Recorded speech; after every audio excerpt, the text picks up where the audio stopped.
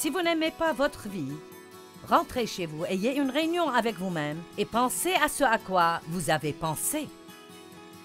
Au lieu de blâmer d'autres pour tout le reste, ayez une réunion avec vous-même et demandez-vous juste s'il n'est pas temps de vous débarrasser de vos pensées puantes.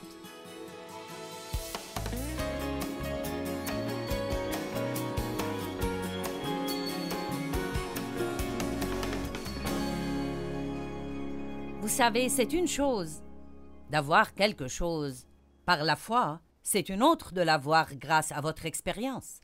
C'est une chose de l'avoir légalement, comme je l'appelle, il y a beaucoup de bénédictions qui sont légalement à vous, parce que Christ est mort, son sang a été versé, il a scellé une nouvelle alliance dans son sang, et en tant que croyants nés de nouveau, nous sommes cohéritiers avec lui et nous avons un héritage. Il est légalement à nous, c'est à nous, mais c'est sa possession qui devient parfois problématique pour les gens. Les Israélites sont sortis des chaînes de l'Égypte. Ils étaient esclaves en Égypte. C'est l'équivalent d'être esclaves du péché. Dieu leur a envoyé un libérateur, Moïse, et nous en a envoyé un, Jésus-Christ. Et nous sommes sortis de l'esclavage du péché. Ils ont été délivrés de l'esclavage de Pharaon, et ils se sont dirigés vers un lieu appelé la terre promise. Nous sortons de l'esclavage du péché et nous entendons parler des promesses de Dieu et nous commençons à apprendre comment nous les approprier dans notre vie. Bien, les Israélites devaient passer par un lieu que la Bible appelle le désert. C'était un voyage de 11 jours à vol d'oiseau, tout droit à travers ce désert. Cependant, ça leur a pris 40 longues, malheureuses et pénibles années avant que certains d'entre eux finalement y entrent. La plupart d'eux n'y entrèrent pas d'ailleurs. De plusieurs millions qui sont sortis, à peu près 1,5 million avec les enfants, très peu entrèrent dans la terre promise.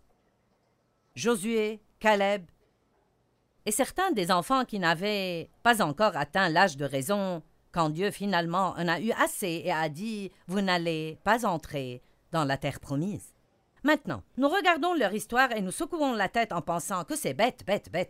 Si c'est un voyage de 11 jours, comment ça a pu vous prendre 40 ans pour vous y rendre? Mais il faut que nous nous révélions ce soir et réalisions que beaucoup d'entre nous ont tourné autour des mêmes montagnes encore depuis trop longtemps. Et ma parole pour vous ce soir est il est temps de passer et d'avancer rapidement vers la terre promise. Or, ils pensaient que le problème, c'était leurs ennemis. C'était les Ismaélites et les Hivites et les Jébusites et les autres Hites. Et nous avons tous nos marques de nom en Hites. Ça peut être les mauvais maris Hites, les malotrus, voisinites, les maladies Hites, la pauvreté Hite, le mauvais passé Hite. Nous avons tous nos propres Hites et nous pensons que c'est le problème, le diable Hite. Si seulement il me laissait tranquille. Si ceci, si cela, c'est autre chose. Mais quand j'ai commencé cette étude, il y a de longues années, et que j'ai cherché et me suis approfondi là-dessus, je me suis rendu compte que très clairement dans les Écritures, le problème, ce n'était pas leurs ennemis, parce que, voyez-vous, Dieu était de leur côté. Et si Dieu est pour nous, qui sera contre nous? Il n'y a rien dans ce monde qui peut nous vaincre si Dieu est pour nous. Et Dieu était de leur côté. Il leur a dit, si vous faites ce que je vous dis, vous pouvez faire un voyage rapide à travers ce désert et profiter de ma promesse. Mais ils n'ont pas fait cela. Ce n'étaient pas leurs ennemis. Ce n'étaient pas les Jébusites, les Pérézites, les Hivites qui étaient leurs ennemis. Ce n'étaient pas les géants dans le pays. C'était leur mauvais état d'esprit et leur mauvaise attitude. Ils ne savaient pas comment penser de la façon dont Dieu voulait qu'ils pensent.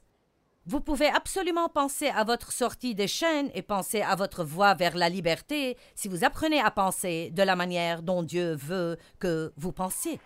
Il est impossible d'avoir la victoire et de penser au lien. Il est impossible d'être heureux et de penser à la tristesse et la dépression. Il est impossible d'être libre du péché quand vous pensez que vous êtes lié par le péché. Il y a un grand exemple de cela en Romains chapitre 6. Romains 6, 2, Paul a dit « Comment pouvez-vous vivre dans le péché quand vous êtes mort au péché ?» La Bible nous dit que quand le Christ est mort, nous sommes morts en lui, qu'il a pris le péché sur la croix et que nous sommes morts au péché et vivant pour la justice. Que veut dire ceci? Il y a une part de vous, la part de vous née de nouveau, qui ne veut rien avoir à faire avec le péché. Elle est morte au péché. C'est pourquoi maintenant, quand vous péchez, ça vous gêne. Avant d'être né de nouveau, ça ne vous gênait pas, vous vous en moquiez. Vous aimiez ça, vous l'appréciez. Mais une fois que vous êtes né de nouveau, vous avez une nouvelle batterie de problèmes parce que vous ne pouvez plus pécher confortablement. Ça vous rend malheureux. Donc, il y a une part de vous qui ne veut pas pécher. Cependant, vous continuez d'avoir avec vous la chair, des pensées non renouvelées, des émotions hors de contrôle et une volonté butée qui a besoin d'être travaillée par Dieu et le Saint-Esprit. C'est ça, en fait, votre désert. Notre âme qui n'est pas encore renouvelée par la parole est notre désert. Nous devons apprendre comment laisser Dieu, qui est dans notre esprit, envahir notre âme. Il ne veut pas vivre seulement dans cette petite place de l'esprit. Il veut être dans vos pensées, dans vos émotions, dans votre volonté, dans vos finances, dans vos relations, dans vos distractions, et il veut finalement être vu à travers vous comme une lumière éclatante, afin que le monde dise « Cette personne a quelque chose que je veux », que quelqu'un rende gloire à Dieu.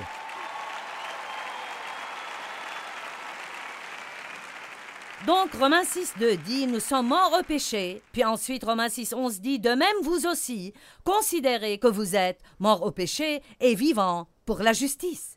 Le verbe « considérer » ici indique un processus de vos pensées. Donc, vous pourriez dire qu'en Romains 6,2 il est dit « Vous êtes morts au péché », puis qu'en Romains 6,11 il est dit « Maintenant, pensez que vous êtes morts au péché. Croyez que vous êtes morts au péché. » Donc nous disons « Je suis mort au péché » et chantons des chants disant que nous sommes libres en Christ et pas que nous avons peur du péché. Nous disons que nous sommes dépendants, je ne peux pas surmonter ça, c'est difficile, je ne peux pas me débarrasser de ceci et nous restons prisonniers dans cette zone déserte. Nous devons commencer à penser comme Dieu pense et dire ce que Dieu dit et ça va nous faire prendre le chemin le plus court à travers le désert et commencer à vivre dans les promesses de Dieu. Vous pouvez contrôler vos pensées avec l'aide de Dieu, beaucoup d'aide du Saint-Esprit, en vous appuyant beaucoup sur le Saint-Esprit. Vous pouvez contrôler vos pensées, mais pas tant que vous n'apprenez pas à faire un inventaire de vos pensées. Je peux l'appeler « penser à ce à quoi vous êtes en train de penser ». Où va la tête, l'homme suit. Si vous n'aimez pas votre vie, rentrez chez vous, ayez une réunion avec vous-même et pensez à ce à quoi vous avez pensé. Au lieu de blâmer d'autres pour tout le reste, ayez une réunion avec vous-même et demandez-vous juste s'il n'est pas temps de vous débarrasser de vos pensées puantes. Amen. Fixez vos pensées et gardez-les fixées sur de bonnes choses. Vous savez, une des deux écritures les plus populaires qu'on utilise quand on enseigne sur les pensées sont 2 Corinthiens 10, 4 et 5, les armes que nous utilisons ne sont pas charnelles. Ce sont les armes puissantes de Dieu pour détruire des forteresses, abattre les imaginations et les raisonnements. Nous faisons prisonnière toute pensée pour l'amener à obéir à Jésus-Christ. Donc il y a un combat dans nos pensées. Fausses idées, raisonnements et théories qui ne s'accordent pas avec la parole et la Bible nous donnent la responsabilité de les détecter et de les abattre. Maintenant, ce n'est pas notre responsabilité par nous-mêmes parce que quand vous vous appuyez sur le Saint-Esprit, vous devez dire « Dieu, je te demande de me rendre compte quand je pense de mauvaises pensées. » Juste prier. « Dieu, fais-moi me rendre compte chaque fois que je pense de mauvaises pensées. Ne me laisse pas penser à des choses stupides. Fais-moi me rendre compte quand je pense de mauvaises pensées. » Et donc, quand vous commencez à prier comme ça, vous allez commencer à réaliser « Je ne dois pas penser comme cela.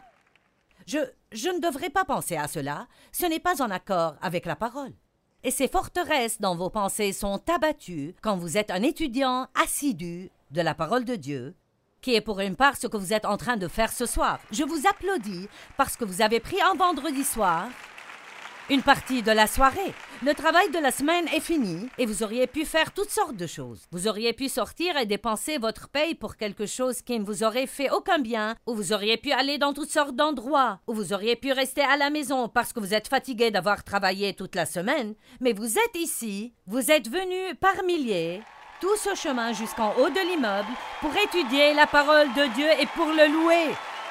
Je vous applaudis. Mais je dois aussi vous dire, je ne veux pas être décourageante, que ça ne suffit pas pour vous faire marcher dans la victoire. Vous devez vous lever et étudier davantage.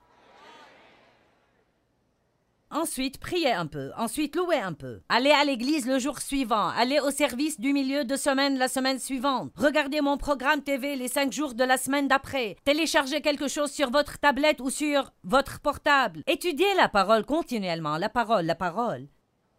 Et bientôt, vous allez penser d'une façon complètement différente. Romains 12:2. Ne vous conformez pas à ce monde-ci, mais soyez transformés, complètement changés par le renouvellement de votre intelligence, pour discerner quelle est la volonté de Dieu, ce qui est bien, qui lui est agréable et parfait. Merci, je vous aime aussi.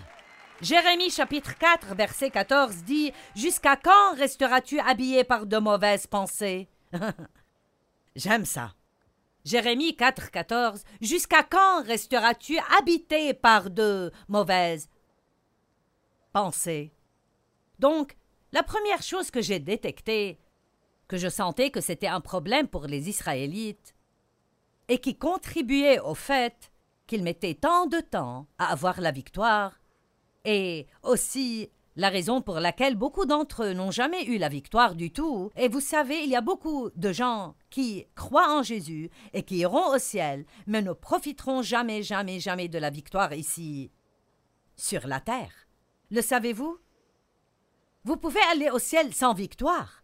Vous êtes sauvés par le sang du Christ, mais pour profiter du voyage, la victoire est nécessaire et je pense que pour être un témoin correct pour les autres, il faut la voir fonctionner dans votre vie. Amen.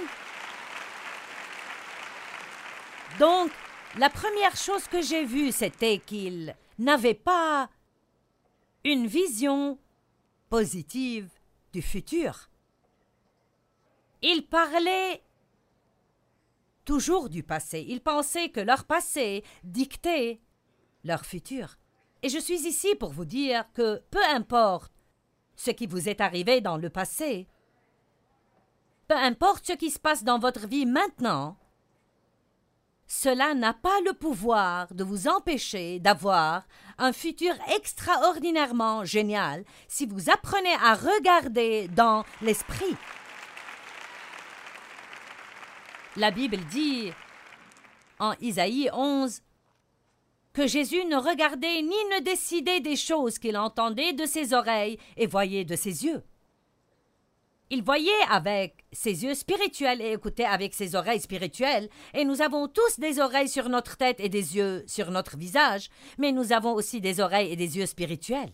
Avec nos yeux naturels, nous voyons ce qui se passe et ce qui arrive dans notre vie, mais avec nos yeux spirituels, nous voyons ce que nous ne pouvons voir avec ces yeux-ci. Nous regardons avec une attitude de foi et nous disons « Dieu dit que je peux avoir un bon futur et je crois que je peux avoir un bon futur. » J'étais récemment dans un Starbucks dans une ville dans l'Utah. Une femme m'a reconnue et a commencé à me parler. Elle a dit « J'ai écrit à votre ministère et vous ai parlé de mes problèmes. » Et ainsi de suite. Elle a commencé à me raconter ses problèmes. Elle a dit « Oui, je vais vous dire. » Elle a dit « Dans ma vie, j'ai été jetée sous le bus. » Je ne lui ai pas dit ceci parce que je ne voulais pas la blesser, mais quand je suis partie, j'ai pensé « Madame, j'ai aussi été jetée sous le bus, mais maintenant je le conduis. » Amen. Bien, elle s'est juste arrêtée à « j'ai été jetée sous le bus ».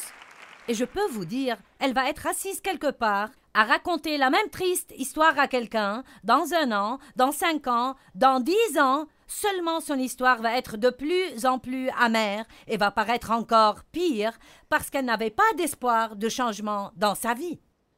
Et j'ai essayé de lui dire, eh bien, Dieu peut changer les choses, vous devez avoir confiance et croire en Dieu. Et tout ce que je recevais comme réponse à chaque fois, c'était un mur ou une quelconque excuse. Son cas était un cas spécial, ce n'était pas comme tous les autres cas, personne n'avait jamais souffert comme elle avait été jetée sous le bus et elle était allongée sous les 4 roues et elle n'avait aucune intention de sortir de sous ce bus. Bon, j'ai décidé de conduire ce bus stupide. Et vous pouvez faire la même chose. Mais écoutez-moi bien, ce n'est pas quelque chose que quelqu'un peut décider à votre place. Chaque personne doit décider cela elle-même. J'aimerais que nous regardions un exemple dans Genèse au chapitre 13. Nous voyons ici un homme, Abraham, qui a tout perdu, et cependant il finit avec plus que ce qu'il avait perdu. Dans l'économie de Dieu, vous pouvez perdre jusqu'à la moindre chose que vous avez, et si vous voyez avec les yeux de la foi, vous finissez avec davantage que ce que vous avez laissé. Job avait tout perdu, avait des problèmes terribles, et à la fin, Dieu lui a donné 2 fois plus que ce qu'il avait perdu. Abraham avait béni son neveu Lot en lui partageant ce qu'il avait, et ensuite, ils sont devenus si prospères tous les deux, ils avaient tellement de troupeaux et tellement d'employés qu'ils ne s'entendaient plus, les employés. Et donc, Abraham, à l'avoir Lot, prit l'initiative, voulant être un artisan de paix, et il a dit « Je te prie qu'il n'y ait pas de conflit entre nous. Décide quelle part du pays tu veux, et je prendrai ce que tu ne me prends pas. » Voici, je pense que c'est une attitude plutôt extraordinairement humble ici, car j'aurais dit « Je vais prendre ce que je veux en premier, et tu prendras le reste, parce que tu n'aurais rien eu si je ne te l'avais donné. » Mais Abraham était évidemment un homme de Dieu, ce qui est probablement la raison pour laquelle Dieu a pu faire alliance avec lui et l'utiliser comme il l'a fait. Donc, effectivement, si vous lisez le chapitre 13, Lot choisit la meilleure part de la vallée du Jourdain et Abraham a dû prendre ce qui restait. Donc, il n'était pas en très bonne forme. Mais au verset 14, il est dit « Le Seigneur dit à Abraham, après que Lot se fut séparé de lui, lève donc les yeux et du lieu où tu es, regarde au nord, au sud, à l'est et à l'ouest. Oui, tout le pays que tu vois, je te le donne ainsi qu'à ta descendance pour toujours. » Et au verset 17, il est dit « Lève-toi, parcours le pays, en long et en large, car je te le donne. » Donc, il dit 2 choses ici. Les 2 sont importantes. La première, il a dit « Regarde au nord, au sud, à l'est et à l'ouest, et tout ce que tu peux voir, je te le donne. » Bon, de toute évidence, il lui disait de regarder avec ses yeux naturels. Mais je crois que Dieu veut vous dire ce soir « Regarde vers le futur. Que vois-tu par la foi pour ta vie? Est-ce que tu peux te voir sans dette? Est-ce que tu peux te voir propriétaire de ta maison? Est-ce que tu peux te voir avec une nouvelle voiture? Est-ce que tu peux te voir dans un meilleur travail? Est-ce que tu peux te voir être une bénédiction pour beaucoup, beaucoup, beaucoup de gens? Est-ce que tu peux te voir vivre et jouir de ton rêve, quel que puisse être ce rêve? Tant que c'est aussi le rêve de Dieu, tu peux vivre ce rêve. Peux-tu le voir? Si tu ne peux pas le voir, tu ne l'auras jamais. Ensuite, il lui a dit, « Et tout ce que tu vois, je te le donne. Maintenant, va et marche dessus. Va, prends-le. » Ça veut dire entreprendre une action. J'avais un rêve. Un rêve donné par Dieu de prêcher l'Évangile. C'était quelque chose que Dieu a fait naître dans mon cœur lorsque j'ai entendu un enseignement sur cassette en 1976. J'étais si étonnée que quelqu'un puisse prendre un passage de l'Évangile de Marc et prêcher dessus pendant presque 1 heure et garder votre attention. Et le désir brûlant de prêcher l'Évangile tout autour du monde est venu dans mon cœur, ce qui était très stupide si on considère où j'en étais à l'époque, donc c'était Dieu. Disons juste que j'étais la candidate la moins à même de le faire. Donc, Dieu mettra des choses dans votre cœur qui n'ont pas de sens pour votre intelligence. Vous ne pouvez pas vivre avec une intelligence non renouvelée. Vous devez vivre avec l'intelligence de l'esprit. Dieu va vous montrer des choses qui sont des potentialités pour vous, mais quand vous lisez la parole, vous devez la prendre pour vous, pas juste pour ce groupe spécial de personnes vraiment spéciales, mais chaque promesse dans la parole de Dieu est pour vous. Elles sont toutes pour vous. Dieu veut vous bénir. Dieu veut vous promouvoir. Dieu veut vous élever. Dieu veut vous utiliser. Dieu veut vous guérir. Amen. Mais vous devez le voir Et vous ne pouvez pas attendre de le voir avec ses yeux avant de le croire. Vous devez le voir d'abord avec vos yeux spirituels, ensuite vous le verrez finalement avec ces yeux-ci. Je vis dans le Missouri qui est appelé l'État du montre-moi. Eh bien, dans l'économie de Dieu, vous devez d'abord le croire, le voir avec vos yeux de foi, et ensuite vous le verrez finalement dans le naturel. Néanmoins, même si je proclamais par la foi ce que je croyais que Dieu m'avait dit et donné, je proclamais ces promesses comme m'appartenant, je devais quand même aller et prendre possession de ce pays. Maintenant, l'expression « prendre possession » est intéressante car, si vous l'étudiez, elle signifie déposséder les occupants actuels et ensuite prendre le pays. Donc, il y avait des ennemis dans la terre promise et ils ne voulaient pas s'occuper des ennemis. Donc, les Israélites n'y entraient pas. Ils continuaient juste d'errer encore et encore en attendant que Dieu fasse quelque chose avec les ennemis avant d'entrer et de prendre ce que Dieu leur avait dit de prendre. Bon, voilà un point intéressant. En fait, en 2 ans, ils étaient arrivés à la frontière de la terre promise.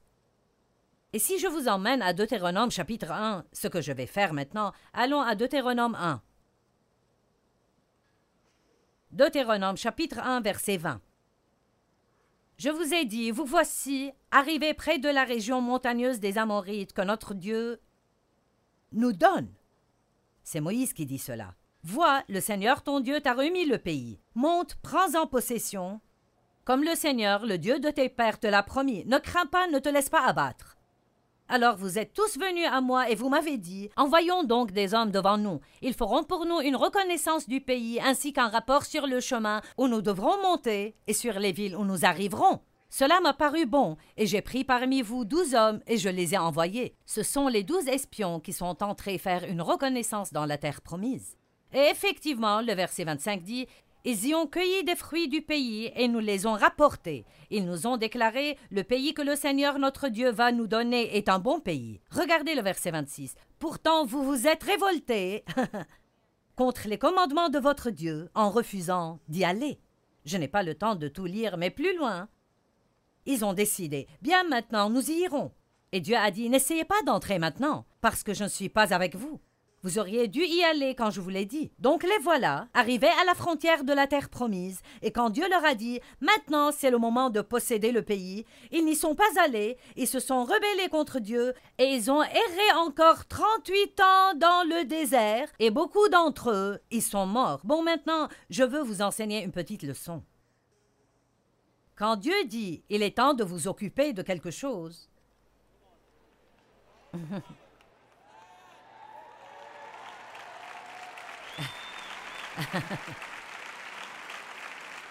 quand Dieu vous dit de vous occuper de quelque chose, il y a une onction pour le faire à ce moment-là.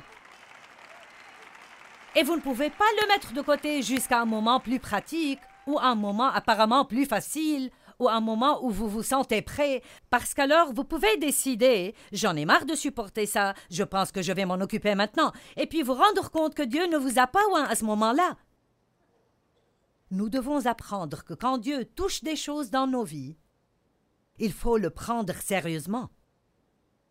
Si Dieu s'occupe d'une mauvaise attitude chez vous, il faut agir. S'il s'occupe de vous concernant le manque de pardon chez vous, agissez en conséquent. Ne donnez pas l'excuse que c'est difficile de pardonner aux gens. Je vais vous dire ce qui est difficile. Haïr les gens, c'est bien plus dur que de pardonner aux gens. Le pardon est facile comparé à la haine et l'amertume et au ressentiment et au fait d'être plein de poison tout le temps. Si Dieu est en train de s'occuper d'une habitude que vous avez et qui est destructrice, si Dieu est en train de mettre son doigt dessus, alors vous ne devez même pas penser que vous ne le pouvez pas, parce que Dieu ne va jamais s'occuper de vous à propos de quelque chose sans vous donner la capacité d'arriver à la victoire. Mais vous devez le croire. J'aimerais vous partager quelque chose qui est arrivé par courrier. Quelqu'un a écrit du Wisconsin et a dit « À l'époque où j'étais en classe de 3e, j'essayais d'échapper aux difficultés de la vie. Les enfants se moquaient de moi parce que j'étais petit. Ma grand-mère m'avait donné ma première boisson alcoolisée à 9 ans et donc je suis devenu alcoolique et ai fini en prison pour 7 mois. Des années plus tard, j'ai entendu Joyce prêcher et j'ai depuis écouté son programme. J'ai appris combien la vie chrétienne est extraordinaire quand vous vivez dans les fruits de l'esprit et étudiez la parole de Dieu comme une manière de vivre. Et je souligne cela. Étudiez la parole de Dieu comme une manière de vivre. Vous savez, renouveler votre intelligence, c'est oublier votre passé et utiliser vos yeux spirituels et commencer à marcher dans la parole de Dieu.